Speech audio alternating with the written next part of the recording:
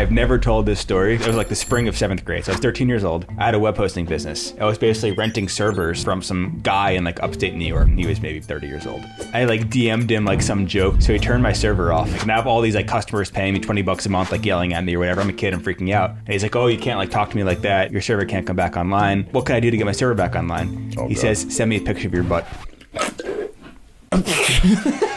Just of the butt? So? I did it. Wait, did you really do it? Yep. What? And he's like, this is the only way it's coming back online. So I went in my bathroom and sent him a picture of my ass. Oh my God. Dude. Yeah. Like, mirror pic? Yeah. And then I quickly like found someone new, but got the server back online. You found someone new? A new person to pay for a server. Another server daddy. New server daddy. This is Billy McFarland, the creator of the infamous Fyre Festival. He defrauded investors of over $26 million and spent 4 years in federal prison. And today, we're talking about what the documentaries about him got wrong, how he survived prison gangs as a white-collar criminal, even spending 7 months in solitary confinement, and why people still want to work with him on Fyre Festival 2. I'll be honest, I was a little bit skeptical before talking to Billy, but this conversation is really, really cool. We get into themes of like, what does it mean to truly be free and how insecurity can drive all of us to really, really dark places. He shares a bunch of stories that he's never talked about before publicly, and I'm really excited for you guys to hear it and make a judgment on whether or not he's changed. So without further ado, enjoy my conversation with Billy McFarland. Welcome to camp. Billy McFarland, what's up, brother? Mark. Great to be here. Normally I started the episode kind of introducing you guys, but you've brought just a handsome Guido. Yeah. So would you mind introducing me to John? So I'm trying to hire a security guard, and John is way overqualified, but I figure that's a good place to start. Did you just feel up this guy's forums last night at the club, and you're like, you're coming with me? Like, who is this specimen of a man? John, just like, show us off your presence, please. I mean, I got the chain, I got the muscles. Oh, I'm actually a venture capitalist, and I don't prefer Guido. I prefer like Dago or WAP or something like that. Gotcha. I apologize. I'm sorry that I crossed the line with I haven't commented on your hair, so I mean. Dude, honestly, I feel like good. I'm pulling it off. It's a little greasy right now, so you should feel comfortable.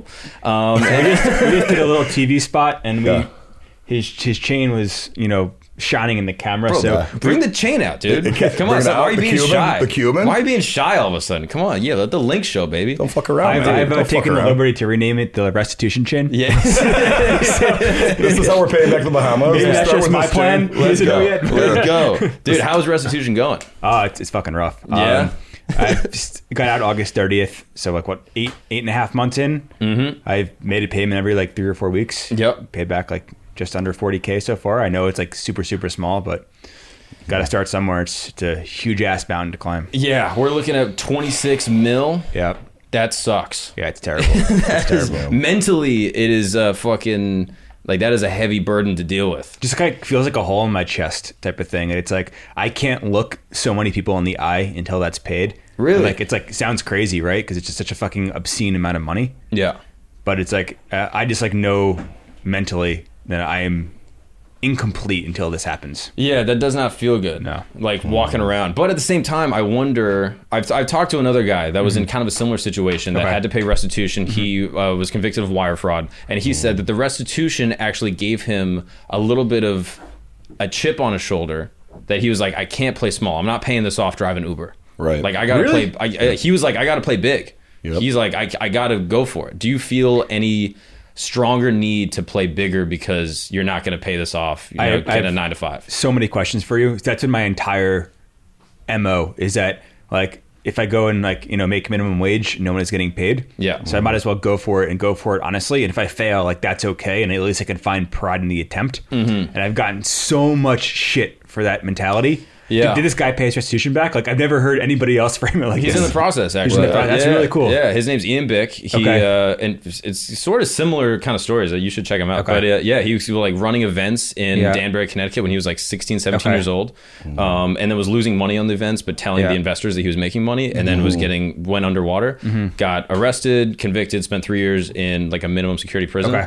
And is currently paying back restitution. Cool. But that's kind of his philosophy. He's like, Dude, I gotta go for it. Might as well. And if you go for it, honestly, like, I think that's all that really matters. But yeah, I think just crawling in a hole and dying appeases a lot of people. But like, at the end of the day, I think that's the coward move. Yeah, like, why not try? Yeah. I mean, is there any situation where you can just like declare bankruptcy, leave the country?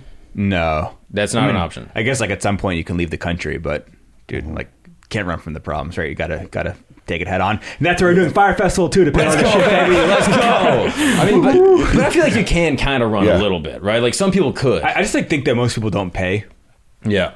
And you could only pay whatever you're earning. So I think like most people take the path where they just don't get high income, high stress jobs, and they pay $100 a month or $50 a month for the rest of their lives. Yeah. I think like that's just the wrong way to approach this. And you got to remember the 26 million. Like, who did it come from? It came in from investors that knew there was a risk involved. So if they get back to even, that's actually like winning. Because when you get into this shit, you might lose. Yeah. You know what I mean? I'm not dismissing anything he freaking did, but they've moved on. All right? So they get a check in a couple of years. Oh, here's the $100,000 you put into Fyre Festival back in 20 whenever. Yeah, it's a win. What percent of restitution is going back to investors, and what percent is going back to like people on the island and like sort of like the disenfranchised people that I think people have much more of a stronger connection to? That's a great question. So the restitution are just to people that were victims of the crime.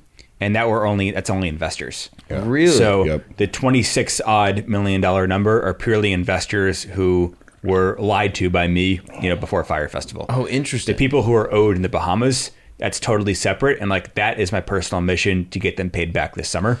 I actually think the number at the Bahamas is only around like $350,000. So still a big number, but it's possible to. That's a lot more feasible. It's more feasible to, do something productive, earn, and pay them back. Yeah, and personally, I care more about those people than like again, like you fucked up. You shouldn't have defrauded all these people. But at the same time, I'm like, I care about the guy in the Bahamas that's not making a ton of money. That had a shitty week or a shitty year. From that, than like the investor that is missing $1 million and doesn't even know it. Right. How many investors are there total, roughly? It's like between 40 and 50. Yeah, and some who invested many millions of dollars and some who were smaller checks. Sorry. Yeah. The hard thing for me is like I go back and forth as to like who I owe more. I know it's kind of like a weird question when you owe so many people, but there were a handful of investors who backed my first company when I was like 19 years old. This is Magnesis? It was before that, called Spling. So, pre-Magnesis. And like those people I feel the most guilty about. And ironically, they are some of the bigger pockets. And like, I think they're less hurt financially than the others, but it's like the trust that I owe back to them. And I think the money to them is not going to change their lifestyle if they're paid back in 6 months. But I think like giving them back that trust is almost more important than the money. Yeah, you build up all this social equity over years, building up trust, and then take it away through a series of lies. It is like and that hurts you. Like that hurts that person. Like yeah, both ways. Yeah, and I'm sure those people are more affected by the lies than the money. I agree. And is there a way that you've tried to amend the lies? Because let's say over time you're able to amend the money. That's one thing. Do you think you'll ever be able to amend the lies to your friends that you defrauded? I think it just takes time. And like literally it's me every month now being like, hey guys, bad month, I only paid X dollars, or hey guys, like decent month, I paid this amount of money. And like just being honest, like here's how I made it, here's what I'm doing, here's what's going well, here's what's not going well. And it's going to take 10 years of doing that shit to build this trust back. Yeah, that's tough. And are you talking with them directly? Or are you talking with their people? Is there intermediaries? Do you have personal relationships with these people still? Some. And I think in jail, we all, being like people in prison, all kind of like tell each other dreams, like what life is like outside of jail, right? I think I expected to walk out and have all of the past relationships just like come run to me, and it didn't happen, and it took a really fucking long time. And I think I'm starting to hit that barrier now where a lot of people who had left are starting to reach back out, like whether it's investors or team members or artists, whatever the hell it is, right? So it's like been like a weird whirlwind the past couple of weeks, just like reconnecting back with these people. Yeah, that's really tough. Now, obviously, I think a lot of the stuff with Fyre Fest has been covered, the 2 documentaries, which you still haven't seen? No. Bro, you got to watch them. It's like, I'm curious why you haven't. Like, if this is what the public perception of you is, this is what America is looking at, and this is who they believe you to be, whether rightly or wrongly, are you not curious as to like how you can present yourself in a way that's counter to what it is if you don't know what is being presented? I think the proof the documentaries suck are the fact that you just told me I was eating Dairy Queen in the documentaries. Bro, you were eating Dairy Queen, bro. Check the Hulu one 1 hour, 22 minutes, you're chowing down on some cookies and cream. I much prefer the froyo places where I could just take all the toppings myself and throw it on. Bro, you will. That's why it's bullshit. You're a former fat kid, bro. I love that. Former fat kid energy is the funnest shit. They have, totally fat. But he's like, dude, you would go to the Wawa, you get 2 crispy tuna melts, okay? And then how could I think it was going to Dairy Queen? You go get chips from Lay's. Like, you guys have like gas station recipes. It's the funniest shit. What was like your OG fat boy snack?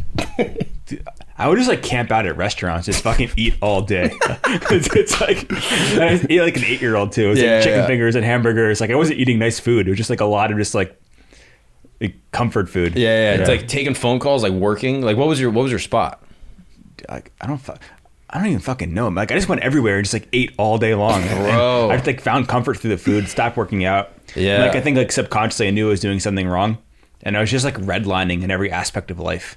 Yeah. Whether it was like work, play, food, alcohol, it was like adrenaline, jet skiing, boating, scuba diving, flying. It was all to the limit and just like pushing everything to the absolute boundary. Yeah. Do you think that you were genuinely using food as a way to like sort of cover up emotional discomfort that you were feeling, or like maybe even like insecurity you were feeling from like childhood and shit? I think that I was trying to find those moments of like wow to justify all of the suck that was happening behind the scenes. Whether that was accomplishing something physically that was crazy, or like just like eating a ton of food and like getting drunk and escaping, trying to find a new island of the Bahamas that no one's been to. I was just like pushing for that one moment where it's like, okay, all this bad shit is worth it because look what just happened. Yeah. Pure avoidance. Yeah. Yeah. When you're when you're confronting something so painful, you're like, let me just ignore that and then go pursue something that feels good. Hook up with this girl, to make it worthwhile. Drink, like this fucking fondue restaurant you found. Like, who knows? But like, I think a lot of people do that in different ways. Like, look at the best athletes, right? Of course. They put themselves through hell, and it's like worth winning in their mind, and they justify the 9 months of suck to hold the trophy up, at the end of the season. So. Or even, I mean, to like the avoidance thing, like they might be dealing with shit in their personal lives. They're like, I'd rather not deal with this. I'm going to go work out. Yeah, I'm gonna go get forearms like this guy. Exactly. Let's just go fucking do these shits. No, but you see a lot of guys like that for sure. Yeah, of course. That's an interesting hot take here. The size of your forearms is directly correlated to your personal problems. Yes, that is 100% true. Can you attest to that? Obviously. I got a lot of freaking problems. That's what happens. You're trying to push down your problems. Your forearms get big, baby. I'm curious, in high school, like I know you've talked a little bit about like your parents, like they're super sweet, like they've been like really good to you. Grew up in New Jersey, not far from here. In high school, did you feel like you had a big social circle? Were you like friends with a ton of people? Were you like prom king dude? Were you like computer coder guy? What was like your stereotype in high school? I definitely had like a lot of friends. I think I had a lot of like loose relationships, and I think that kind of carried over, especially in life, to whether it's Magnesis or the Fyre days. But I was always doing different shit. Went to like pretty nice, I would say like really preppy high school, but like I would leave and literally go to the hood to like train jiu-jitsu and MMA before it was like a popular thing. This is like 2007, right? Or like, friends would be at parties and, I'll go home to like go on Poker Stars and go on a poker tournament. And like, even though I was welcome at the party. So I was always trying to find ways to like make my own path rather than like just be the party kid in high school. And what was that desire to make your own path? Like if you have this circle of friends, there's girls hanging around, you're going to cool parties, what were you searching for in that time to validate to yourself? Like, what do you think that was? I think it's like this never-ending quest for freedom. And I really hate being told no. And I think I have this like weird drive in me where it's like, I want to find out myself what the actual boundaries and limits are. I don't want you to tell me what they are. So yes, I'm supposed to be in high school and doing everything I can to maximize my college acceptances like next year. But it's like, fuck that. I want to see how many websites I can make. I want to see, how I could find the toughest guy in the world in, the ironbound district of Newark to punch my face in. Or like, I want to go on the Poker Stars and, see if I can beat the pros as this kid from my, parents' bedroom. Sure. So it's I think all about trying to find my own freedom and find out what the limits were. Yeah. And that doesn't fucking work because like, I found out what the limits are, and that's 10 months of solitary confinement and 4 years in jail and fucking your life up. Yeah, that shit sucks. Now, I know like a lot of people that have that similar mentality where they're like, I'm going to push limits. I'm going to find where the boundary is. And oftentimes they get caught up in some shit. Yeah. I'm curious, like, were you getting in trouble as a kid? Like 12-year-old Billy, are you like stealing license plates or like doing like mischief? Not really. Like I never did anything like bad per se, but I would do things that wouldn't have concept that in my mind were not like violations of the moral code. Like, sure, I would like leave class to go run my business from the bathroom, but in my mind, I wasn't hurting anybody. I was employing 3 people in India as a fucking 13-year-old. Right. Like, oh, I'm helping them out. Like, that was kind of how I did it. So it was like less like childhood mischief stuff and more like entrepreneurial mischief. Now, but your parents are in real estate, so they, I guess, are not like in the way we look at like tech entrepreneurs. Like, they were not Zuckerberg people. You know what I mean? No, they're New Jersey people. They're not like Manhattan. Yeah. They're just like solid, like outside of New York. Yeah, like regular New Jersey. So where did that inspo come from? Where you're like, oh, I'm gonna be fucking Bezos. Like, like where does that drive come from as a 12-year-old? I just had this. I don't think I've ever said this before, but I had this like weird experience where my parents would take me on a lot of vacations as a kid, but we would never go to like nice resorts and sit by the pool like a lot of my peers. We would generally go to third world countries and like out of the way places that weren't super nice, but that were really, really adventurous. And we'd gone to this like a little island in Belize, and I was like maybe like 14 or 15. And I became friends with like a couple of like, you know, local guys there. And like I'd run away from my parents to have my first like beer or two with these local guys. And then like 18 months later, my high school announces like this marine biology trip to the same island. So I'm like, fuck yeah. And I had these like guys' numbers saved in my BlackBerry from like, you know, the year and a half before. Now I'm like 15 or 16. I convinced all my friends to like sign up for this marine biology trip. And it's like 2 teachers and like, you know, 10 of my ridiculous like guy friends. And we land. I'm like texting these guys in the BlackBerry. They meet us with like some beaten up SUV, like scoop us up, drive us away, take us out to like the bars and the clubs. And the teachers are looking at me like, what the fuck is wrong with you? And then the head teacher comes up to me like that trip when she's trying to punish me. She's like, you're either going to be a billionaire or in jail in 10 years. And I was like 15, 16 at the time. She's like, how the fuck do you know these guys? Pretty much nailed it, dude. You almost did both. Actually, back to back. I mean, that's pretty good. I mean, that's wild. Did you have like girlfriends when you were like middle school, high school? High school. Yeah. And like, was there any, like, as you're running these businesses, like, was there a desire for like female validation? Like, oh, I got this shit popping and like showing girls like the bank account just to like get that kind of relationship cooking? Yeah, for sure. So I had a social networking site I built in 7th grade called Your Hot Site. Yeah. And I just like didn't really know what I was doing, but I had it limited where you can only upload so many pictures. And this is like in the early MySpace days before Facebook hit like the mainstream. And I like didn't do this on purpose, but like when one girl came up to me, it's like, hey, I can only have, you know, X number of pictures. Can you fix this for me? And it was like a 1-button fix, right? And then in my like 13-year-old mind, I'm like, ooh, I can 1-button fix it for everybody, or I can just do it for her. And then every other girl has to come up to me and ask me to fix it for them too. So I'll just fix it for her. Right. And it's like, I was too young. Like I hadn't even gone through puberty yet. Like I was too young to like actually know how to like be with a girl or like have any desire to actually do it. But you're beyond, getting like, attention. Yeah, but it's like, oh, this attention's pretty cool. And now like all day long, everybody's gonna come up to me asking me how to fix this for them. Like that's pretty sick. So. Do you have siblings? Younger sister, late 20s. Okay, cool. And so you're the oldest. Yeah. Oh, wow. Yeah. And so, I mean, your parents were probably like pretty doting. Like they would give you a lot of attention. Did you feel like they were enabling you in any way? Like if you were making a business, not really focusing on school, were they kind of like, oh, that's way cooler, fuck school? No, it was actually super rough. And they were like very anti pursuits outside of school. And like literally I told them that I had a summer job as like a camp counselor so I can go to Newark, New Jersey and go train jiu-jitsu. So like they wouldn't know where I was going. And like I'd bring home my money that I already had saved from my computer projects. Yeah.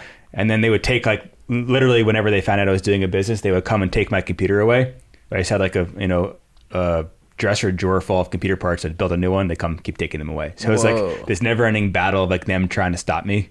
And, you know, I felt bad for them because like, how the fuck do you handle this like 13-year-old menace, right? It's like, they're not technology advanced people. And it's like, I can go on eBay and like ship some parts to the house and pick them up when they're not home. And like, how do they stop that? So it's kind of like a weird thing for them. You know, I feel for them. Oh, that's interesting. Did you have like mentors at that young age that were like kind of guiding you? I would meet people online. And I was like really good at pretending like I was older. This is how it starts, bro. This is some Chris Hansen shit right here, bro. Billy walks in and like, why don't you take a seat? Okay? Yeah, You've been meeting a lot of people online. Exactly. But I was 13, 14, so I was the kid, right? Oh yeah, that's true. You're the victim. You're the victim. Right. Oh shit. Yeah, that would have been a great job for you, dude. You're just the kid in the house. The guy shows up. They're like, Billy, run. The fucking catch a predator guy showed up. I've never told this story, and it's actually to catch a predator shit. Let's go. I've never told this. I'm like, I don't know. I don't even know how I just fucking thought of it right now, but. Oh, I know how. I called you a pedophile. Yeah, you called me a pedophile. I was in 7th grade, so I was 13. I remember it was like the spring of 7th grade. So I was 13 years old. I had a web hosting business, and I was basically renting servers, like virtual servers, from some guy in like upstate New York, right? And he was maybe fucking 30 years old. And I like DM'd him like some joke, like I was a 14-year-old kid or 13-year-old kid, like making fun of him or whatever. Yeah. So he turned my server off. And he's a grown man, right? And I can have all these like customers paying me $20 a month, like yelling at me or whatever. I'm a kid, I'm freaking out. And he's like, "Oh, you can't like talk to me like that. You know, your server can't come back online." I'm like, "Well, what can I do to get my server back online?" He says, "Send me a picture of your butt." Bro, that is a weird ass request, bro. Just of the butt. Like, come on, dude. So I did it. You got the server back. Wait, did you really do it? Yep. You I was 13 years old. What? You sent the guy. That guy should probably be in jail, right? Yeah, for sure. You should be in the cell with you, bro. Yeah. You guys should have bunked up. He's like, finally. Well, now I can kick his ass at least. Yeah, exactly. He's some like fat nerd. Yeah, take this retribution, motherfucker. This is why I've been going to jiu-jitsu, man. Like, bro, that's wild. And so that was what happened with that guy. Like, you just kind of lost touch. Server. Yeah, just lost touch and like, found a new provider, whatever it was, months later. Bro. But dude, he was like, I remember sitting in my room and he's like, "It's the only way it's coming back online." So I went in my bathroom and sent him a picture of my ass. Oh my God. Dude. Yeah. Like mirror pic? Yeah. Like now I had like an old flip phone, cell phone. Bro. This is 2007. I graduated from high school in 2010. So 5 years before that, 2005. Crazy, right? Dude, that's insane. Kind of scary. That's how it starts, bro. You should use that in court. You should have been like, "Guys, I'm a victim, okay? You guys need to be looking out for me." Did you feel actually emotionally weird about that? Like in the moment, or are you just like 13-year-old boy, you're like, "Who gives a shit? It's my ass." He was asking me all these weird questions, man. I don't know. Yeah, that was the. Yeah, and then like that was, and then I quickly like found someone new, but got the server back online. You found someone new. I found a new person to pay for a server. Another server daddy. A new server guy. Go, baby. New server daddy. That's actually where GoDaddy came from. That's where it started. So guys, I've been talking a lot of shit about marketing, but I invented GoDaddy. Dude, that's wild. And so why jiu-jitsu? Like why are you like, I'm gonna start the biggest business in the world. I'm gonna beat people up. Yeah. Like, and then like my sophomore year of high school, I think it was like season 2 or 3 of The Ultimate Fighter. And this is 2006 or 2007. So super early, before the UFC was like mainstream. And I was like trying to work out, at home. I was kind of like sucking it up at sports at school. And then I see in like TV, like The Ultimate Fighter came on. I'm like, yo, these guys are fucking crazy. Like, what's it like to meet one of these guys? And I just like went on Google and looked for Brazilian Jiu-Jitsu. And Jiu-Jitsu was not permeating like professional culture at the time, and like it was in the hood only in New Jersey. And so I literally went to the hood to like fucking go and see how crazy these guys were. Whoa. And just like fell in love. Dude, that's wild. Yeah. And then obviously now it's crazy where Mark Zuckerberg just competed like 2 weeks ago. It's like it's totally changed. But so anyway, fast forward, I like sign up for a jiu-jitsu competition in like Newark, New Jersey, and I take the guy down and knock out my front tooth. And my mom, who's like comes out of nowhere, drives to me and like yells at me in front of 3,000 people, like bawling, crying, like, "I fucking hate this sport. This is disgusting. This is terrible." Like my tooth's out, like I'm bleeding everywhere. It was kind of a crazy experience. Like that was my way to rebel. Yeah. And it's like super cool to see how mainstream it is now. Did you get into street fights? Never. Like no one was picking on you? No. Like bullies, nothing like that? Interesting. Yeah. So you just want to fight because like, what did you feel like that would bring you in that moment, like as a kid? I thought it was different. Yeah. Everyone's playing football and basketball, and you're like, and then I started like a jiu-jitsu club in my like preppy high school, and like after class we'd all be like rolling around, and teachers be coming by like, "What the fuck are these guys doing?" I had my like assistant football coach like in the jiu-jitsu club. I'd be like sparring him, and like, like "What's happening here, guys?" It's interesting because right now, I mean, you seem like so well adjusted, and especially much more, I presume, like since being incarcerated. But do you feel like in high school or even middle school you were battling any like personal insecurities that you were trying to overcompensate?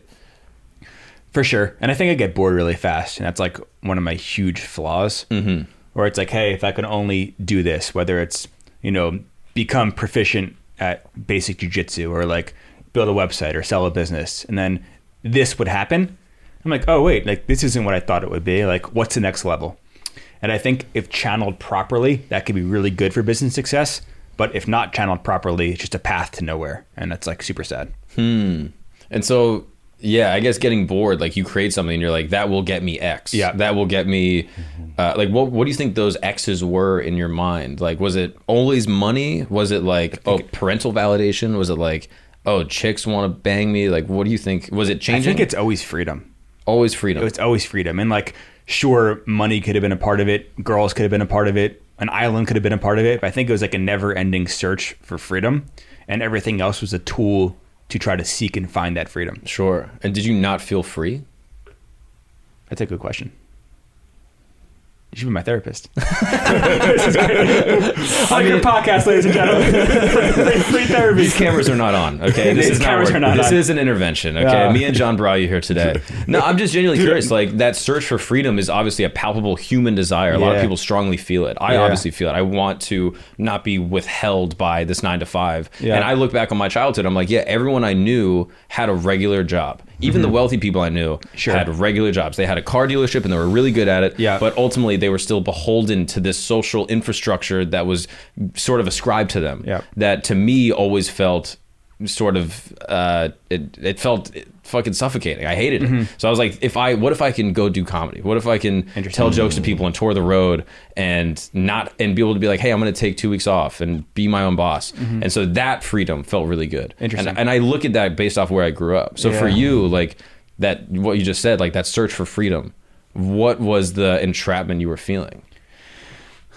I don't know. Like that's actually, this is an interesting question. And if you kind of like look back, I'm just like thinking now, I read a lot of memoirs in jail. And I just like never kind of correlated this, but I feel like people who have done creative pursuits, both successfully and unsuccessfully, have had this never ending search for freedom and have wrongly believed that some quest would give that freedom. Whether it's like, exploring a new land or, going on a bigger tour, selling at an arena or meeting some girl. And at the end of the day, like all it does is move the goalposts. Yeah. And it's like, how can you, it sounds cliche, but how can you like leverage a journey along the way to find that freedom? And I don't have the answer. I don't know if anybody does, but I think it's kind of like man's never ending search to feel truly free. And I think in reality, we can't be free, right? We live for a finite amount of time. We need to like eat and shit and sleep and do all these things. So we can't escape the realities of life, and I think we all wish we could, and whether it's drugs or alcohol or creative pursuits.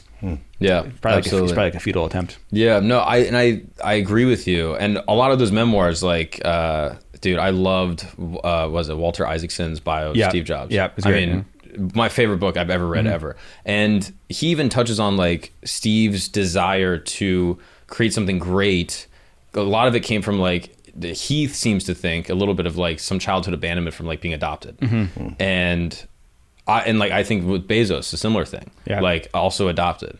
And so a lot of these people are searching for this freedom based off of like some type of unresolved or maybe even a resolved childhood issue that sort of changed the way that they interface with the world. And again, I don't want to put this on you, but I think we all, and I'm like not separating myself for a moment, I think we all have these issues. 100%. We just channel them in different ways. Yes. And that's where I always laugh when I see like, somebody else's criminal court case gets public and gets all this media attention. Like, oh, they've had these issues here. Yeah. But everybody's saying that person has these issues. You have similar issues too. You just channel them differently. And like, I don't know, I think through this experience, like we all have the same problems in different ways. And we just find different ways to fucking cope with it. And whether that's like working 9 to 5 and saying, hey, my life sucks, but it's good because I'm providing for my wife or husband and 2 kids.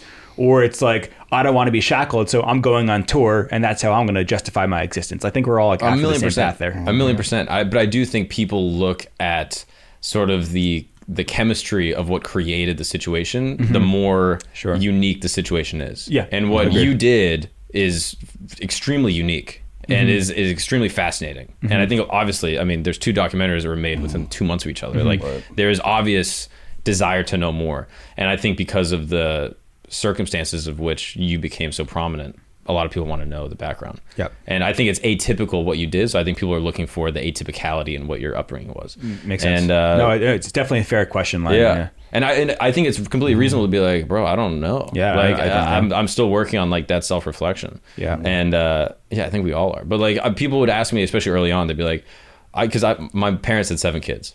Damn. Yeah, I know. They started with 9, so it's actually sad. But no, I'm just Do I laugh or not? oh no. No, I'm joking.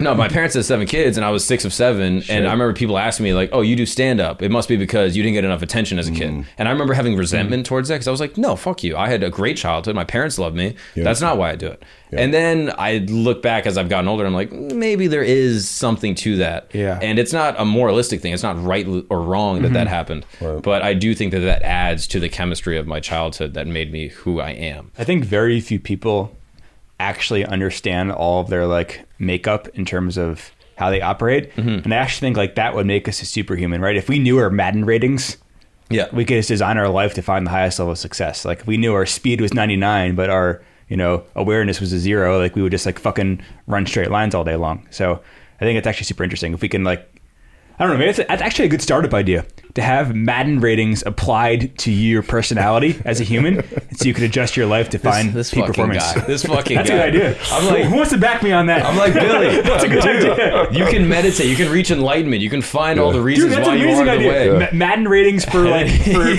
for every human. And he's like, we're gonna make some money. What do you think? I'm in. I think it's a good idea. Yeah, I will invest. Okay. Yeah, my Madden rating on sniffing out bad deals is low. Okay, so I'll give you all my African bank account numbers. Yeah, exactly. Just to Seychelles, no big deal. So you mentioned that you did you played poker. Yeah, I like in high school. Yeah. Do you like gambling?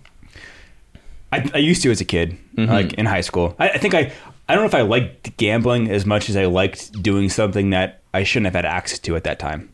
Right. So it's like, hey, if I'm 15, if I could play against a bunch of 40-year-olds and like poker online, that was cool because this is like a new world. Yeah. So I think I enjoyed I would never be like, oh, let's go play poker right now as my ideal activity. Like, sure, I'd play for fun if like friends are playing, but I'm not going to go seek it out. Right. Yeah. It's like you like drinking and then you turn 21 and you're like, I don't like to drink. Yeah. Right. Yeah. I'd like pissing my parents off. I like pissing my parents off. Yeah. What's up, guys? We got to take a break real quick because you should feel more confident. That's right. You're an amazing guy, but you need a little bit more confidence where it counts. You know how you can order that confidence? You go to BlueChew.com. Blue Chew is an amazing online service that delivers the same active ingredient as Viagra or Cialis, but it's the chew and it's a fraction of the cost. And here's the best thing. They get sent to you discreetly over the internet. You don't have to go to a doctor's office, talk to a doctor, have an awkward conversation. Oh, I need a little performance help in the bedroom. Hey, guess what? Blue Chew's got your back. Look, if you're one of these guys that's like, I don't need Blue Chew, I'm already having a great time in bed. Hey, maybe you are, but maybe Blue Chew could make it better. Who knows? You don't know until you try. And you can get it at BlueChew.com. I'll be honest, I've used it. I went camping with a couple of my buddies the other day, and we forgot anything to sleep in. We didn't have a sleeping bag or anything like that. So I just took a Blue Chew, and then we all slept inside my pants. Right? You remember that? Exactly. Yeah, Dove remembers. He was there. And you can have an experience like that, or you can have a sexual experience with a lover, your wife, your husband, whoever you need. Blue Chew wants to help you have better sex. Discover your options at BlueChew.com. Chew it and do it, baby. We've got a special deal just for the people that like this show. That's right. You can try Blue Chew for free. That's right. FREE, $0 for free when you use our promo code GAGNON, GAGNON at checkout. All you got to do is pay $5 shipping. That's nothing. $5 shipping. Cup of coffee with a tip. You can try Blue Chew for free. That's BlueChew.com. Promo code GAGNON to receive your first month absolutely free. Visit BlueChew.com for more details and important safety information. And thanks so much, Blue Chew, for sponsoring the show and helping us out. Now, let's get back to it.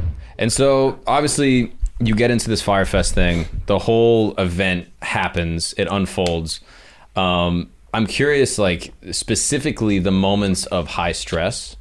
To me, that is the most interesting thing about it. Mm-hmm. Being a day out, being a week out, dealing with that pit. Yeah.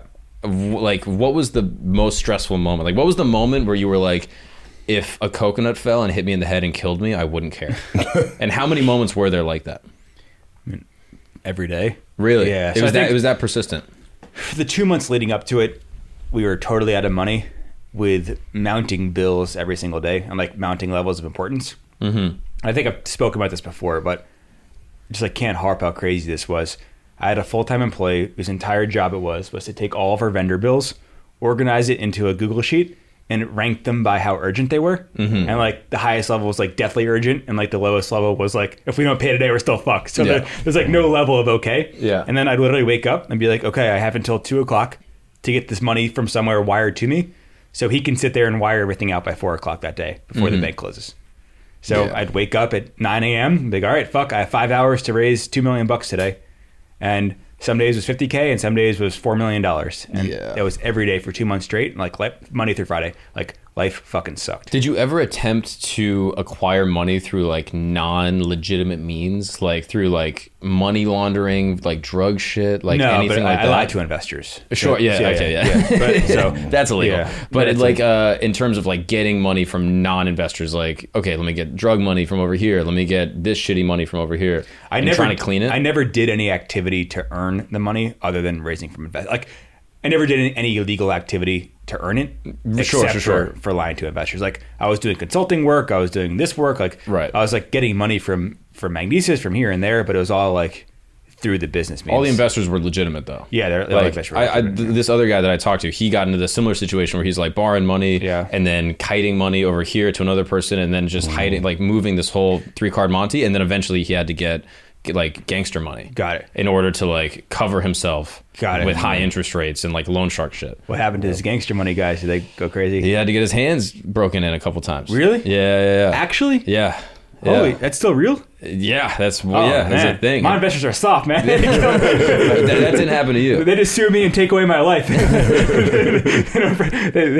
like, I'd much rather break my hand. That's way better. I know. Like, mine is like call the government and get me locked up. Yeah, I mean, he had both. He had to break his hand and go to jail. I'm sure. Yeah. And so I'm curious. My investors were not like in on the ski. I don't like in on the ski. Sure. Yeah. But you were defrauding them. No, they weren't aware of anything. No.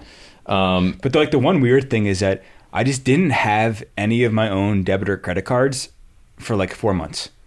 And I had like literally 20 people who had the passwords to all my bank accounts. And I was like, everything was so loose and commingled.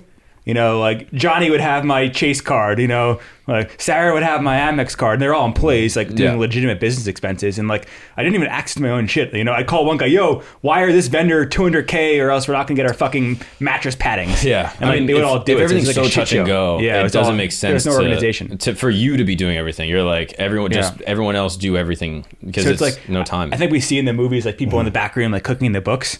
I was like the complete opposite of that, where everything was open. Like everybody had access to everything. There was like no hidden banks or anything like that. Like everybody knew at all times how much money was here or there. Yeah. And so I was like super loosey-goosey with it. And like, it's terrible, but it's like had a weird approach. Yeah.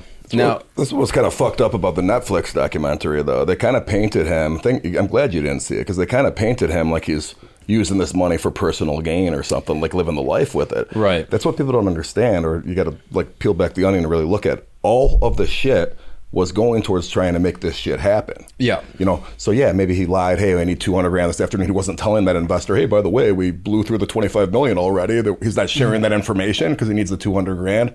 Wrong to do, and he went to jail for it. Yeah. But at the same fucking time, it wasn't like he was putting it in his pocket buying Ferraris. Yeah, no, of course. Yeah, and that's the thing that I think is misguided, like you said. Like, I don't think that you are intentionally trying to hurt people. Right. I think that you are... And I also don't think you're dumb. I think that was an unfair thing that was painted, that you were like dumb, bumbling. I think you are unfortunately a genius marketer. Too good of a marketer for how bad you are at production, at creating events. And that's like an unfortunate parallel. If you were a bad marketer, this event would have sold 100 tickets and it probably would have been fine. Yeah, right. You were just too good of a marketer for how bad you were at producing the event. Interesting.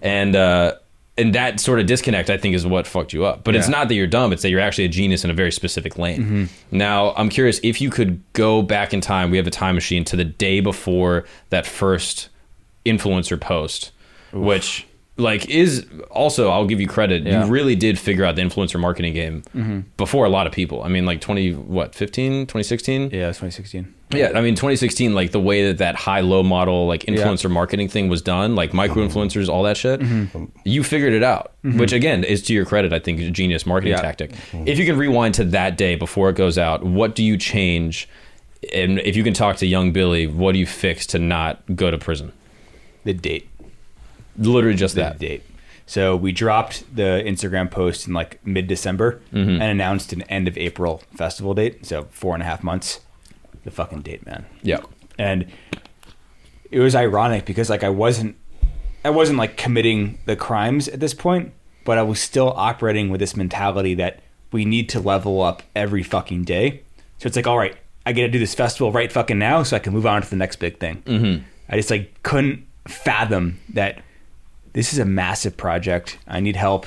This is career defining if this works. Why not give it 18 months? Yeah. Why not give it 12 months? There is no fucking rush. And what was the rush?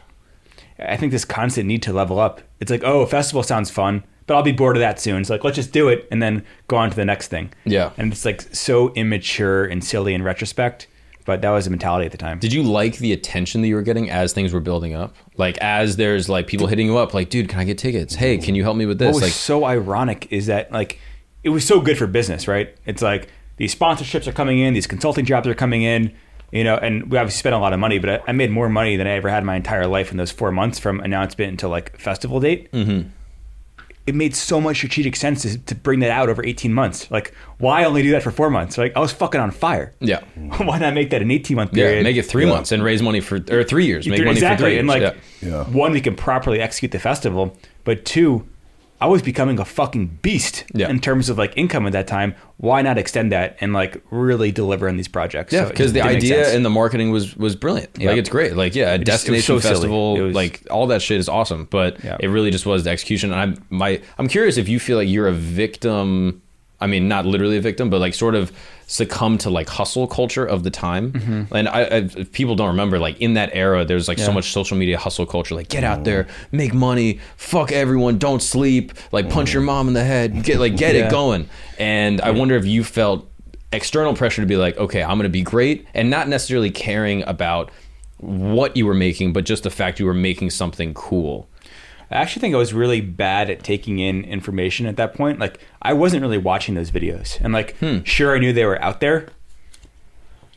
Yeah, I think that's something I've actually really improved on, is just like studying more before like taking massive action. Mm-hmm. But I think I would take the massive action with very little thought. And that was why a lot of big things happened. That's also why I reached extreme failure. Sure. So... yes, I think like I was less victim to like third-party circumstances and more victim to my boredom. And it's like, I don't want to be a festival guy. I want to be a tech billionaire. So let's make this festival happen in 4 months so I can move on to be a tech billionaire. Yeah. Whereas like right now, I'm like, dude, if I can take 18 months to build a festival, that's a fucking dream life. And it's like, insane. I didn't have the maturity at that time to understand that. Yeah, and I just think that's a shame. I think that's a good cautionary tale for a lot of people that fall into that mindset of like, I'm going to be a tech billionaire. It's like, you have no connection to the product. You don't care about making people's lives better. Right. You don't care about actually making something that's going to improve the world. Mm-hmm. You just want to be a billionaire with a sexy word in front of it. Yeah. And I kind of feel like you were in that modality in that time where you were disconnected from the product and therefore the product sucked. Whereas now, if you're a little bit more like, dude, I want to make something awesome. And maybe the money's great or maybe it's just okay, but I really want to create a good thing that's going to be a gift to humanity. Sure. I think that is always going to be a better outcome. So I'm curious, in that time, did you feel like, oh, you were disconnected from the product and just wanting to be like rich or successful or established? I think I just like wanted ultimate freedom. Yeah. And it's like, how could I just like go faster to get there? And then I'm also looking at the guys who in my mind had the ultimate freedom. So some of these like billionaire wildcat investors of mine who from all appearances were living this like ultimate free life. Yeah. Like, these guys aren't doing concerts, they're doing this. And it's like, so in my mind, I had to do that. It felt small. It felt small. Exactly. And like, it wasn't small. And had I executed it, I would have had a really good life and brand for myself. Mm-hmm. And I just didn't know how to equate that to reality. Yeah, that's and tough. And also these people who I thought were ultimately free, like, dude, life's not fucking easy when you have 2,000 employees and all these problems, right? Like, their life's arguably was more unhappy than it would have been running a festival. So sure. Yeah. And at that time, I know there was a handful of people that were like, dude, this timeline's not going to work. Yeah. And you didn't really heed their warnings, obviously, because you're like, I got to make this shit happen because I got to move on to the next thing because I'm awesome and I'm a tech billionaire. Yeah. Did you feel like... Sounds great, right? Yeah, right? As I'm saying, he's like, dude, this is a good idea, bro. This is awesome. In that moment, like, did you feel like you were acting as a narcissist? I've been asked this so many times in so many ways, and I guess I don't know is the short answer. I think I had this like side to me which is actually terrible, in that I really want to make people happy, and I think I'm just like a fucking pussy, but like if I feel and it's true, but if I see someone going through pain or sorrow, I immediately feel more bad for them and place that as a priority over whatever my issue is or issues are. And I do everything to like make them feel better in the short term while fucking everything up in the long term. So like, I just don't know how to weigh, and I really didn't know how to weigh like honesty today for long-term success. And I sacrificed the farm to make someone happy in the moment every day. And like, I think that's actually a really negative trait. So whether that is narcissism to like want to make someone feel better, or whether it's just like being a fucking pussy, maybe it's a mix of both. I don't know. Right. But regardless, you felt like that was a bad trait. Terrible trait. Yeah. Terrible trait. In time, do you feel like you've worked on that? I've worked on it. And like, I think it's counterintuitive, but you can't run a business when you're sacrificing everything for the needs and gratification of like a lot of people on a daily basis, especially the short-term sacrifice. Yeah, exactly. Like that is the biggest thing. Like you can't have any relationship if it's constant compromise in the short term. I think you can compromise kind of in the long term and pivot things, but if it's just constantly capitulating on a daily basis, like you can't make any progress. It could be as simple as like, hey, a small investor is like, oh, it's my daughter's sweet 16.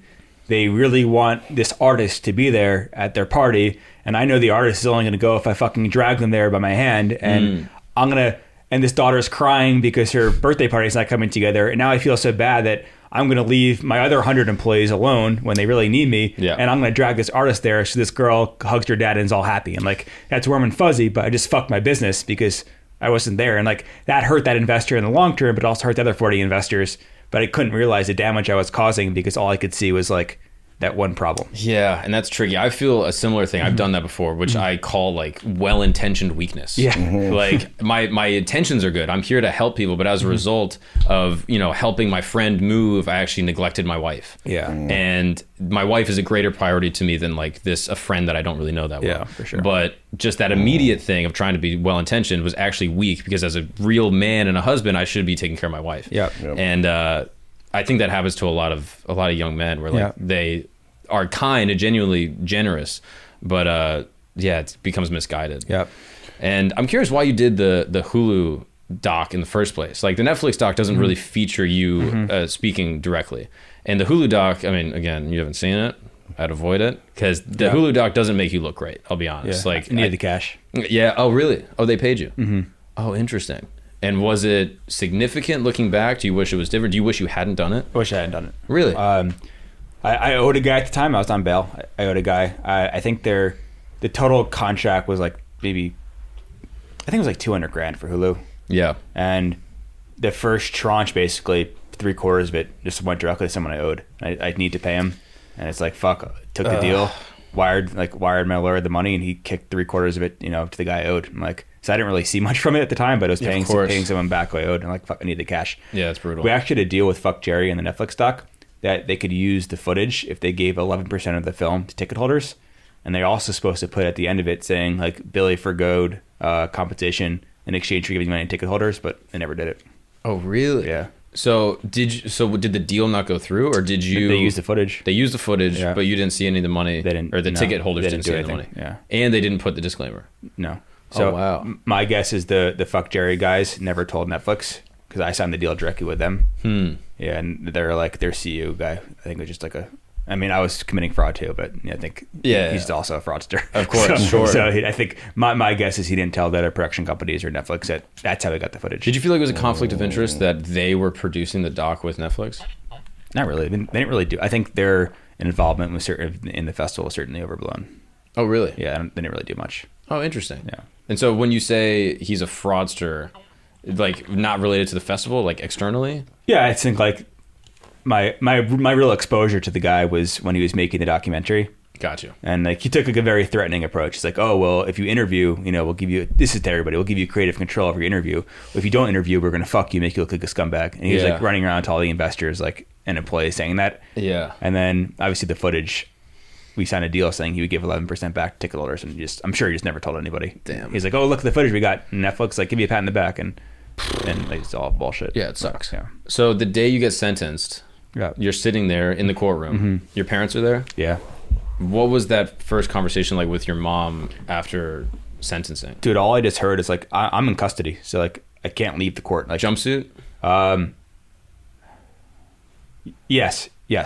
Whoa. Yes. So I'm in custody. I'm shackled. Like my legs are shackled.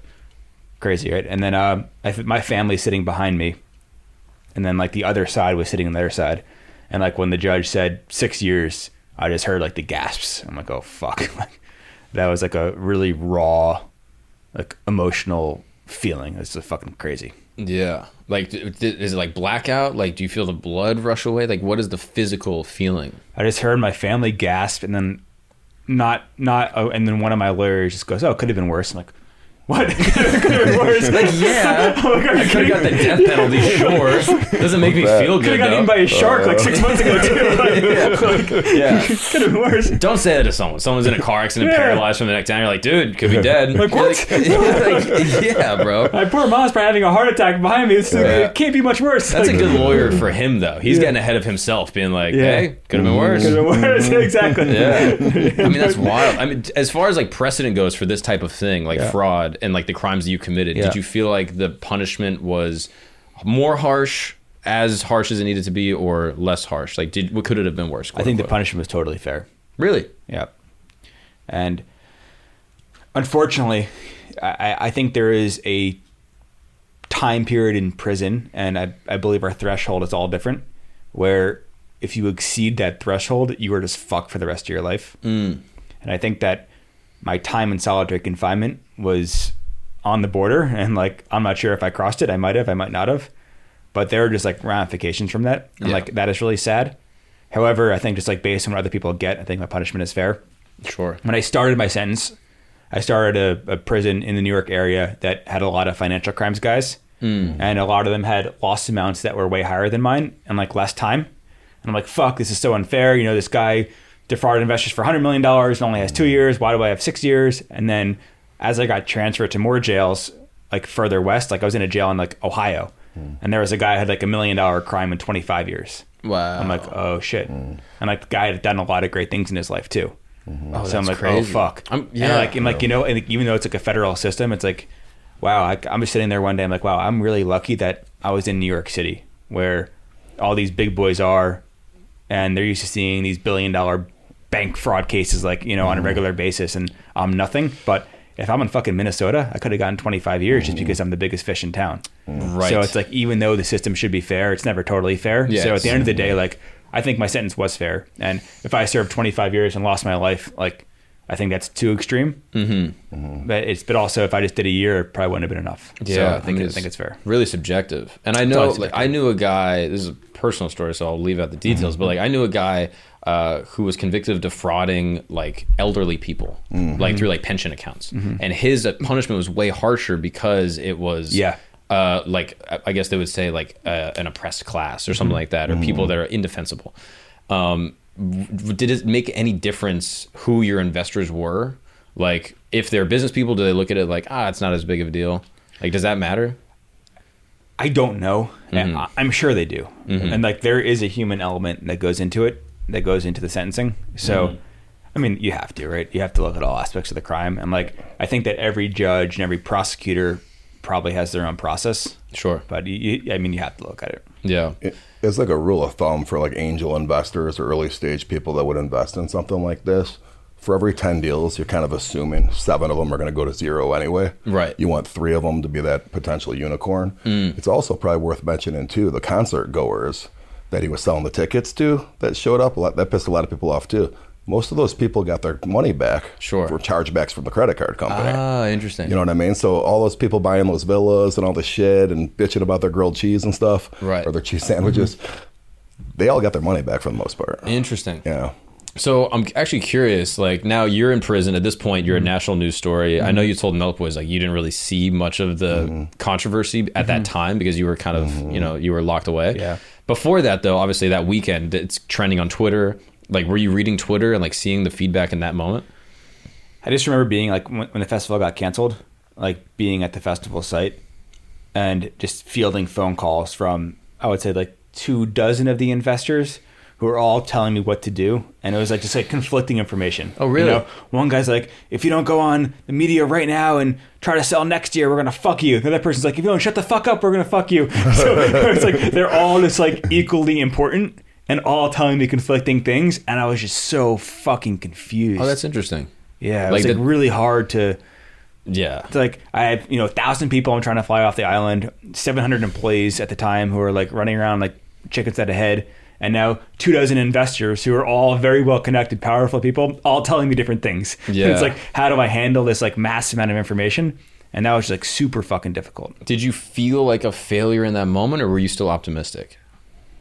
I think that like I heard what I wanted to hear from the investors on the phone.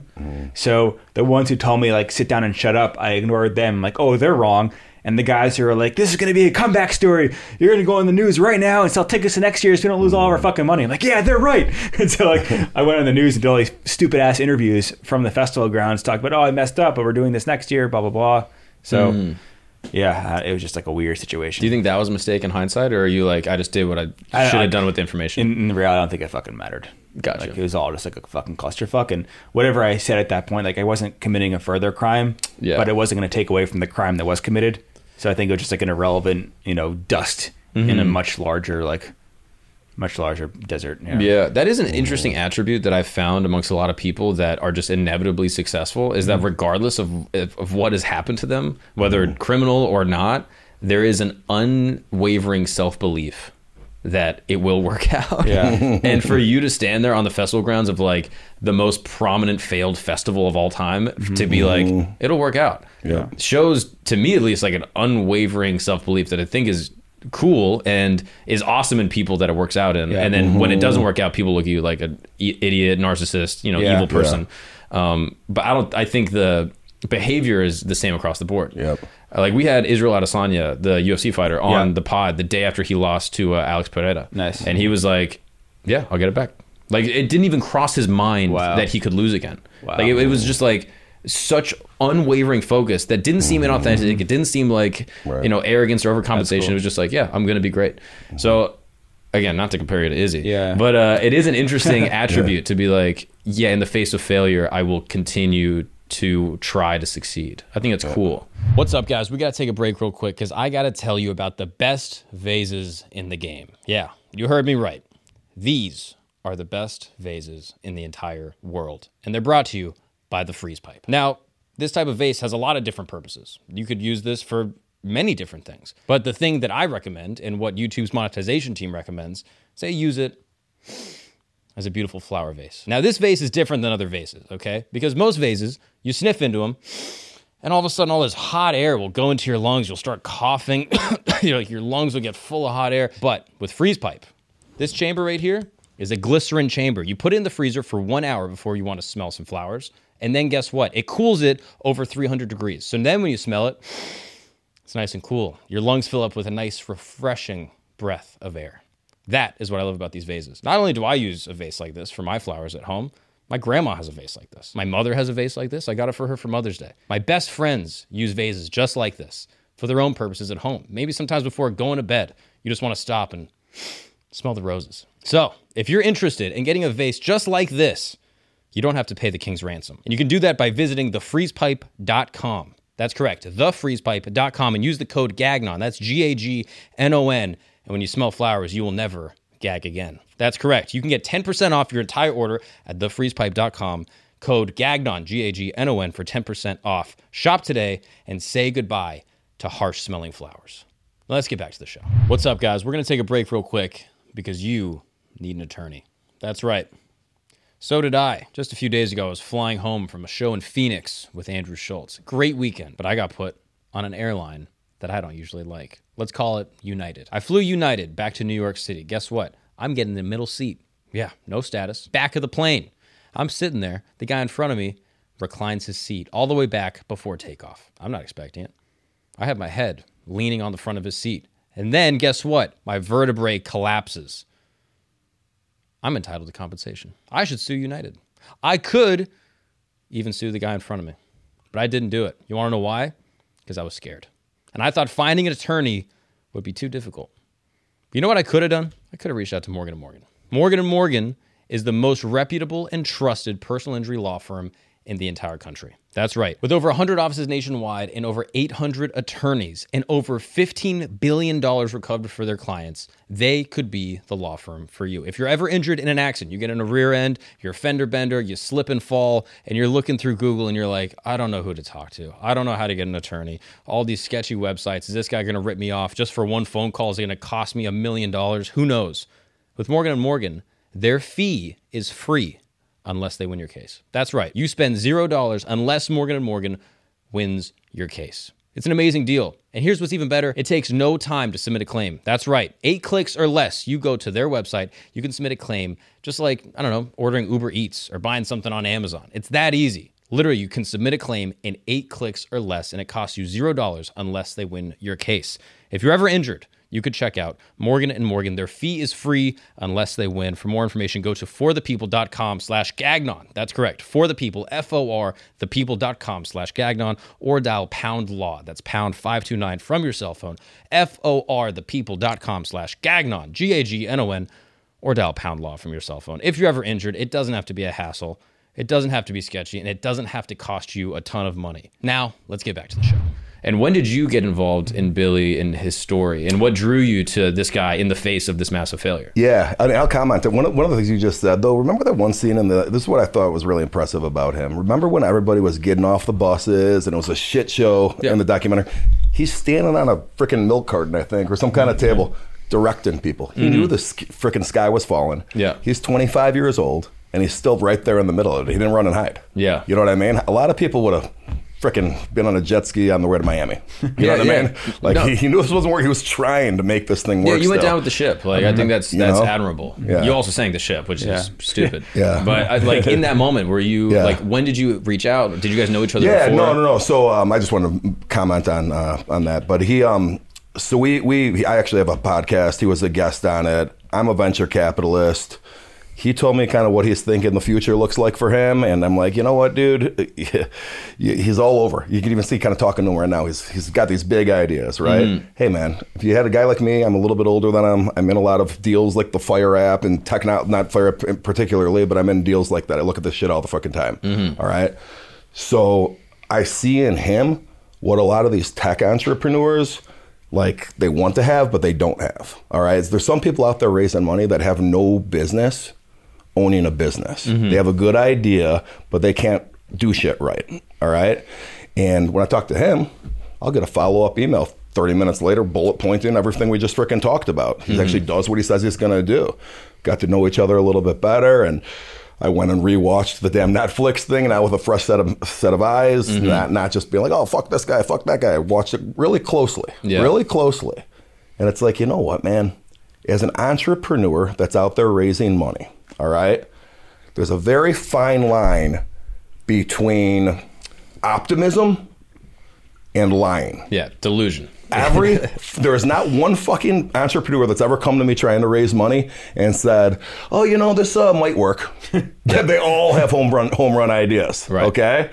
And, you know, I'll even look at, you know, there's something in the venture capital space, something called convertible notes. And what that means is they're raising money because they're planning on a bigger investor to come in. So I'm going to take these smaller checks, 50 grand, 100 grand, $500,000. Some institutional money will be coming in down the line of $20 million. And that money might never come. And they're sitting there spending your 50 grand, 100 grand in the frickin' process. You collect some small fish to get the big whale. Well, that's the idea, to keep the business open, up and running. We're going to collect these checks and then we're ready. We're going to get a big institutional check in here. Well, if that institutional check doesn't come ever, the business ultimately ends up closing, and all those people that put in the 100, 200 grand on the way, they're fucked. Yeah. That's money gone. That's money gone. You know what I mean? And if you really look at it from that lens, everything he did is right in line with that. He just didn't have an institutional dollar amount coming at the end. He blew through all the frickin' money. And what's funny is him always not, you were saying earlier about how he doesn't want to disappoint people. When Firefest, when the venue got changed, they got kicked off of an island and moved to another one. All right. He didn't have an island. He had to frickin' put his head on a swivel, go find one. Yeah. Just cancel it at that point. he didn't have the heart to go tell people, oh, half your fucking money's gone, or it was probably would have been more than, they wouldn't have lost half the money, but it would have been a little bit of a loss. And that's that well-intentioned weakness in that moment that I think people need to work causes on. more long-term issues. Yeah. Well. And not to mention the app that was attached to this thing, all that's shut down because of this too. Oh, Ja Rule's app. Yeah, I like that. Yeah. Big fan. The brainchild. The tech guru. Do you feel like he took the idea? Like, I know right now Ja Rule has an app. Again, for backstory, the original Fyre app is basically like Tinder for talent and consumers. Like, if you want, Coldplay to come play at your daughter's bar mitzvah, you can pay them $500,000 to show up, and you can swipe on them. They can get the thing, swipe on it, and that's it. If you want to bookmark for an after party after one of his tour dates, you can go in there. Pay him probably $100,000. He'll show up for 10 minutes, do a set. Cheap. Free beer. 2 Chipotles. Let's go. But yeah, so now that was the original app, and then the festival was kind of like an extension, branding arm for the app, and now Ja Rule, apparently, according to the documentary, has a similar app. Do you feel like it is an infringement on the IP? So festival failed in 2017. I was arrested 6 weeks later. Got out of jail in 2022, basically a little over 5 years after this all happened. Come see me in 2027 and see what I've done. And for everybody who says like, oh, I was the brains behind this, the brains behind that, what the fuck have you guys done? It's been 5 years. Right. You guys haven't done shit. Come see me in 2027. I'll check the scorecards then. Yeah. Do you feel like he took the idea? Are you allowed to comment on that? I mean, I think he tried to replicate it, but I don't think it's done anything. I don't know much about it, so I don't want to speak to what I don't know. But Sure. I don't think he's done shit. And it's like, dude, I'm going to do way fucking more in the next 5 years than he'll have done in the 10 years since. Sure. He's wanting to be close. Yeah. Now, again, we have a little bit of time, so I want to touch on Pirate and get to the new stuff. I'm curious, prison. I know you told the Nelk Boys you got in a fight that then became not a fight, but that's 4 years in prison. I'm sure there was a lot of other situations that came up. What car did you run in? Like, what people were you you're with? asking the real questions now. Like, were you a chomo? Did they think you were a chomo when you first got there without papers? Like, what were some of the details about prison that people might not know? I think that I just didn't understand the racial system, and prison is just very far behind culturally. It's 40 or 50 years behind, I think, your average American society, and then maybe 80 years behind New York City, where we were just by default very liberal socially. And I think I get to jail. I'm in the Brooklyn Detention Center, where there's real rough guys in there. Isn't that where Ghislaine Maxwell is? I think she started there, but now she's wherever her permanent spot is. This is it's more of a pre-trial place. Got you. So it's basically people who don't get bail. So it's generally not the best cast of characters. Yeah. And there's a table with 4 white guys, and 2 of them have Nazi tattoos all over their face. Yeah. And then there's 24-year-old black kids who like the same things as me. Yeah. And naturally, I'm going to go hang out with them and not the fucking 50-year-old guy with a swastika on his forehead. I've never seen that guy before. This could be my friend. Yeah. And that just did not go over well. And I didn't understand that you kind of got to pay honor to your race and at least pretend to respect them or care about them, no matter how crazy or wrong or much of a scumbag you think they were. Yeah, it's a bizarre dynamic. Yeah, it's a bizarre dynamic. It's I get along more with someone my age with similar interests than a fucking Nazi, right? Yeah. It's it doesn't matter. It's not how things work. Yeah, it's a weird way to say you hung out with Nazis, but that is wild. That's a wild. I wouldn't tell people that, but that's. But when you were getting moved around, what was the system you spent most of your time in? So did the last year and a half to 2 years at a jail just outside of Detroit in Michigan. Okay. It was actually probably the best one where I was. I think at I started in more of a white collar focused facility, and I actually thought it was terrible because I was one of maybe 5 people under the age of 30 there. So I felt like all eyes were on me. Where it's if I took a shit at the wrong time, I felt like they were there to get me in trouble. Yeah. Whereas at the place in Detroit, there were actual gangs doing actual gang things, and I'm not doing anything illegal. So it's as long as he's not causing attention to us, let him go. And they weren't down my ass. So I think I actually felt a little more free, even though it was more restrictive in terms of the rules and the movements and where you can be, what you can do. It felt more free because they didn't have all the guards looking over my shoulder 24/7. Right. Was the Detroit spot, was that a maximum or a medium security? It was a low. Yeah. It was a low security. Yeah, okay, low, cool. Yeah. So how much yard time did you get? It was maybe I was outside for a few hours a day. Nice. Yeah. And did you ever have to pay for protection either within the prison, anything like that? Never paid for protection. Okay. I think like my entire focus in jail was I'm not going to make a single dollar here. And that really did well for me. I think a lot of people like have hustles, whether it's selling drugs or selling cell phones or cooking or cleaning. Like there's always some like hustle that people have. And if you just like don't owe money and didn't get in the way of somebody else making money, and just no one really gives a shit. Yeah. You're able to kind of stay out of it. That was kind of like my mentality. Is like, I'm not here to, try to make $10 from somebody. It's sure. Like, stay out of the fucking way. And, like I didn't spend a lot of money, but if I spend $300 a month, that was enough where I was like paying people to do shit for me. Right. And like, so like I'm an asset, not a liability at that point. Right. And I'm sure people are aware of you at this point. The news is national. Yeah. People kind of know who you are. Is that affecting your time in prison? So it was like actually interesting. I felt like the leaders of the groups were, if you're able to lead a large number of like criminals, like you have skill sets that would make you successful, arguably in different aspects of life. Sure. And I felt like I got along better with like the leaders because they viewed me as like a come up for them in a later time in life.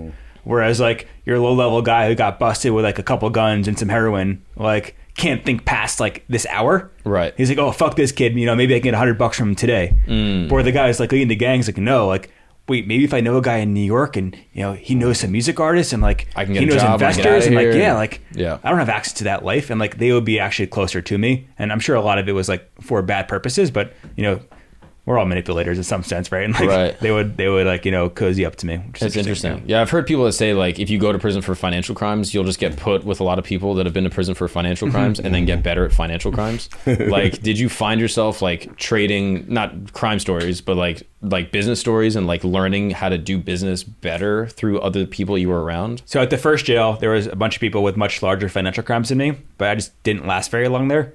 So these other jails, there just like weren't that many people who had any kind of like venture capital startup business. So I didn't really have anybody to talk to that much about that. And it was always really funny because I'd have people come to me every day, asking about like credit card scams or like PPP loan scams. And like, truly, I just don't know how to do any of this shit. And they would never believe me. Oh, that's so like, yo, man, I got these numbers. How can we do this? I'm like, guys, like, if I can get out tomorrow by helping, like, truly, I wouldn't be able to go home. Like, I don't know how to do this. And no one believed me. They all thought I was like some like credit card scammer, right? Oh, that's so funny. So it's like really, really funny. Yeah. Because I just don't know how to do this. And then when you're in solitary, you get put in solitary because you're trying to do a podcast over the payphone in like 15-minute increments. You're trying to record a book through a voice note, which you could have just written down the book, right? Yeah, like there's a lot of ways to write a book.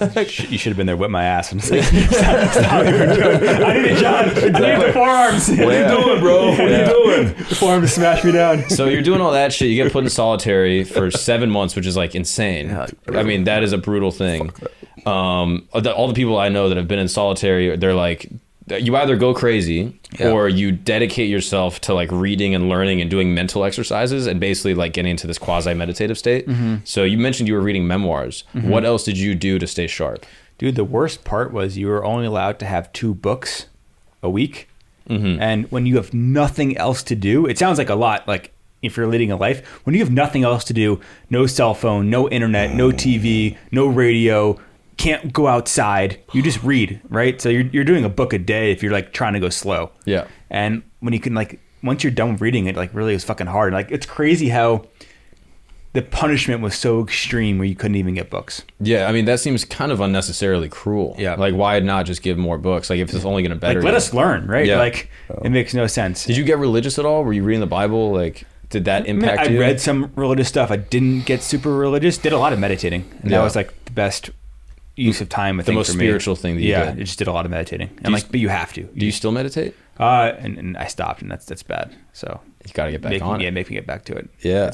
No excuses. That's bad. And bad were you raised religious in any capacity? A little bit. Like, what were your parents? Family's like Greek Orthodox, Christian, whatever. Gotcha. But like, yeah, was never super religious personally. And then in prison, you like didn't revisit it and have like a moralistic or religious awakening or anything like that. Definitely read a bunch of stuff and like I think intrigued intellectually like of like all the religious like texts and everything like that. I don't think there's like a certain religion that I'm like, yeah, I believe this is the one. And I think like the principles of a lot of them are like, I think the principles of Buddhism are pretty interesting, especially in like solitary confinement. Sure.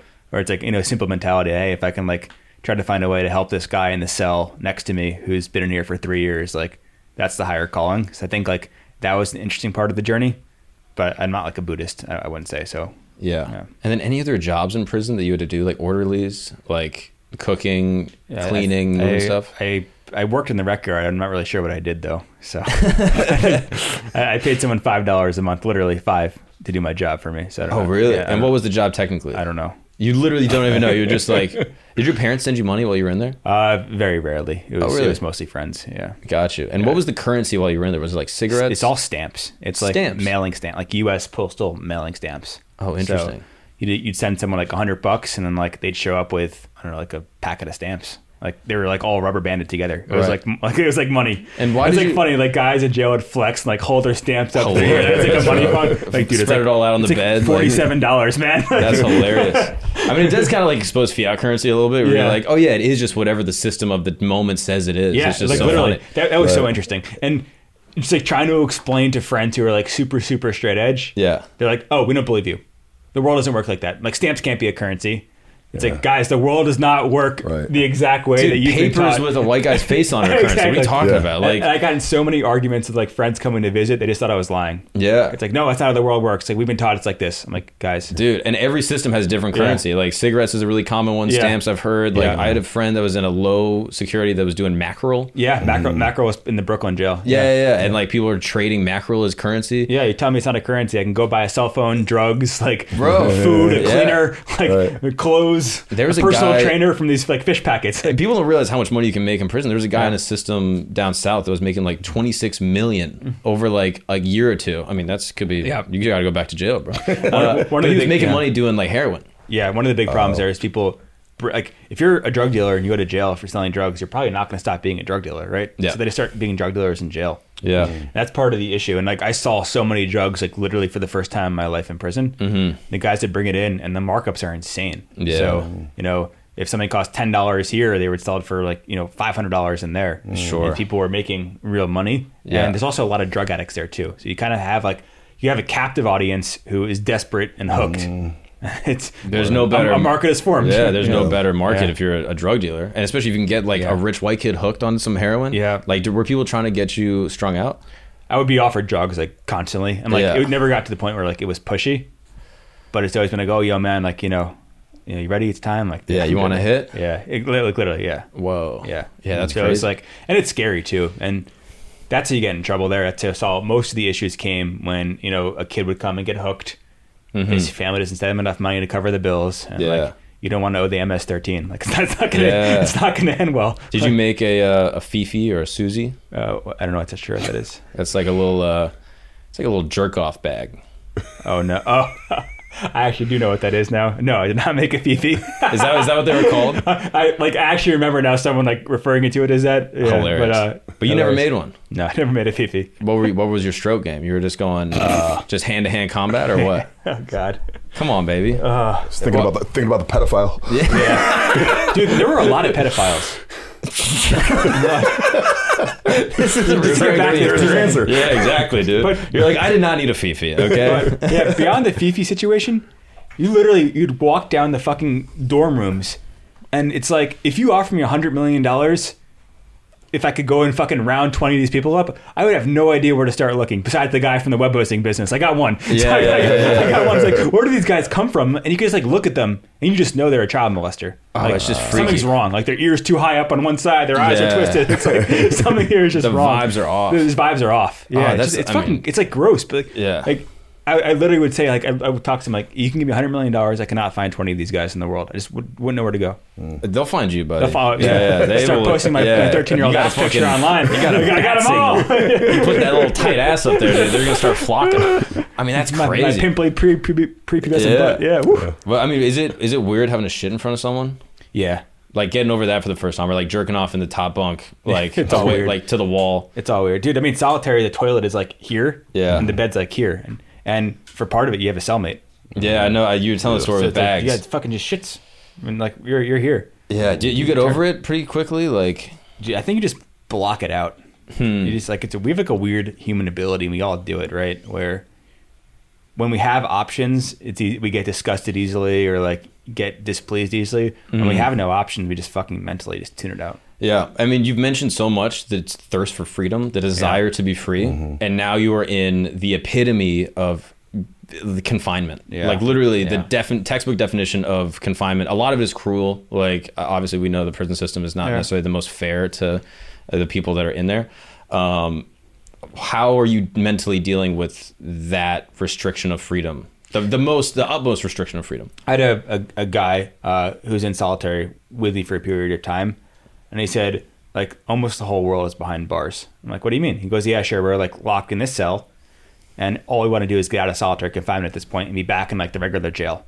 But you're in the regular jail, then you're locked, then you're stuck inside that fence, and all you want to do is get out of the fence. And you get out of the fence, and you're stuck with your shitty husband or shitty wife or shitty job, and all you want to do is get away. And he's like, and that like mentality, whether true or not, helped me try to like justify what I was going through and just like mentally separate the pain from like what was actually happening. So I feel like that mentality was like, actually pretty interesting. He's like, what do you want most like right now? I'm like, I want to go outside. He goes, okay, so we're gonna get out of here at some point. We're gonna go outside, and then you're gonna be like, all right, just like, I want to get outside the fence. And like I just kept putting that in my mentality where it's like, hey, nothing's gonna be perfect. Just fucking suck this shit up. Do you think you're gonna get married?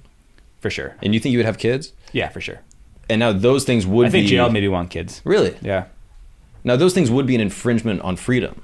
Like, you have a wife, all of a sudden now you can't bang other people. Or if you do want to bang other people, you got to get permission. Yeah. Or, like, there's all of a sudden now a restriction. All problems. Right? Like, that is infringing on your freedom. And so how are you going to navigate capitulating on those aspects of your freedom? And have you worked on that? Yeah, I think if you can solve this, you'll be a genius. Let's go, baby. No, I think that's a good question, though. But, like, if you want to get married, like, you're going to give up that aspect of your freedom.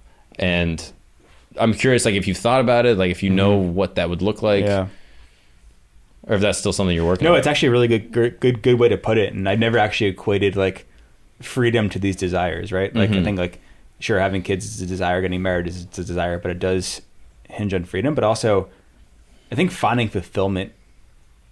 If you can like switch my mind right now from finding freedom to finding fulfillment, I think that's the blue pill for me.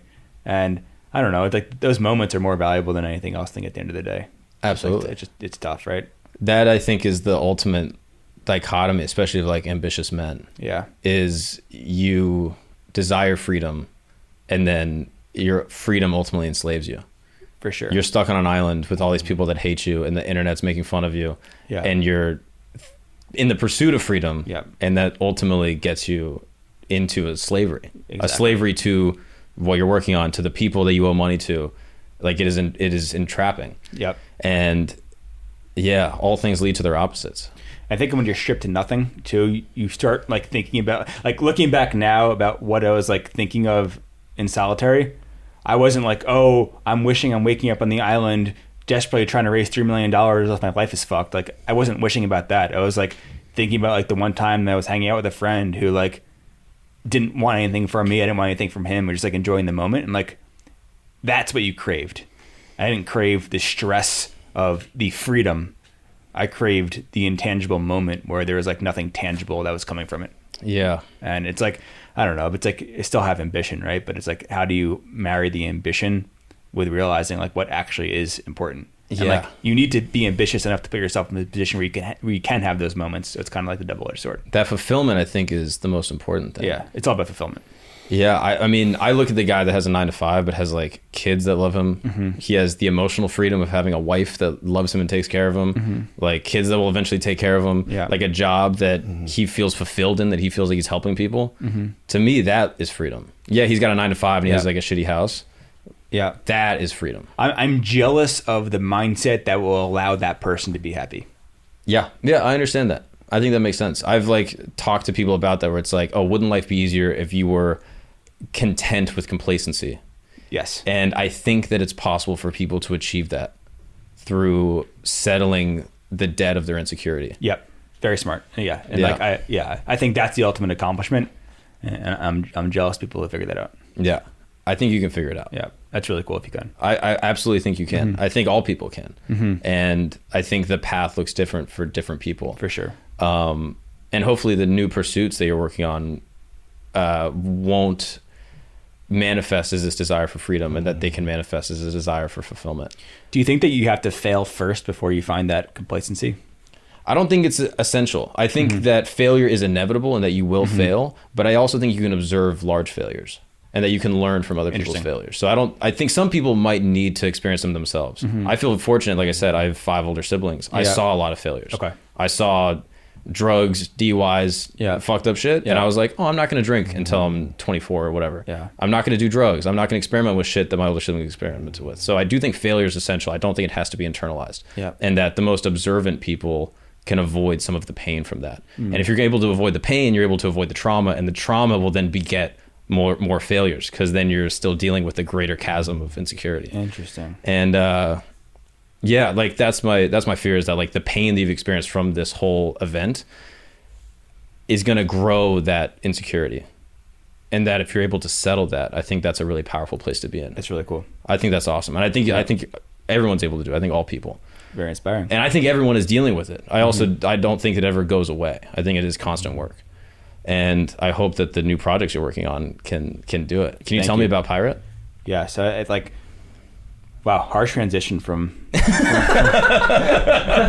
Segue. My bad. I also did notice that you're like, bro, I gotta have a pirate ship on the fucking island. I need this pirate ship during the festival.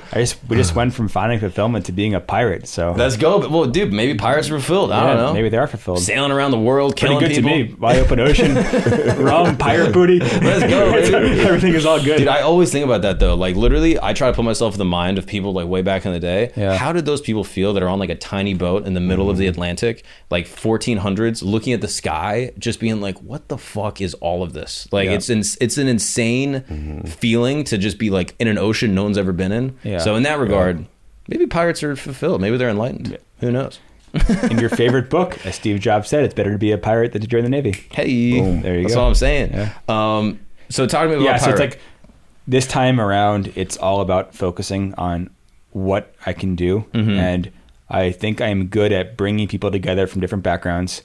I'm good at taking them on adventures. Genius marketer. And good at, marketing these adventures and these relationships as they're formed.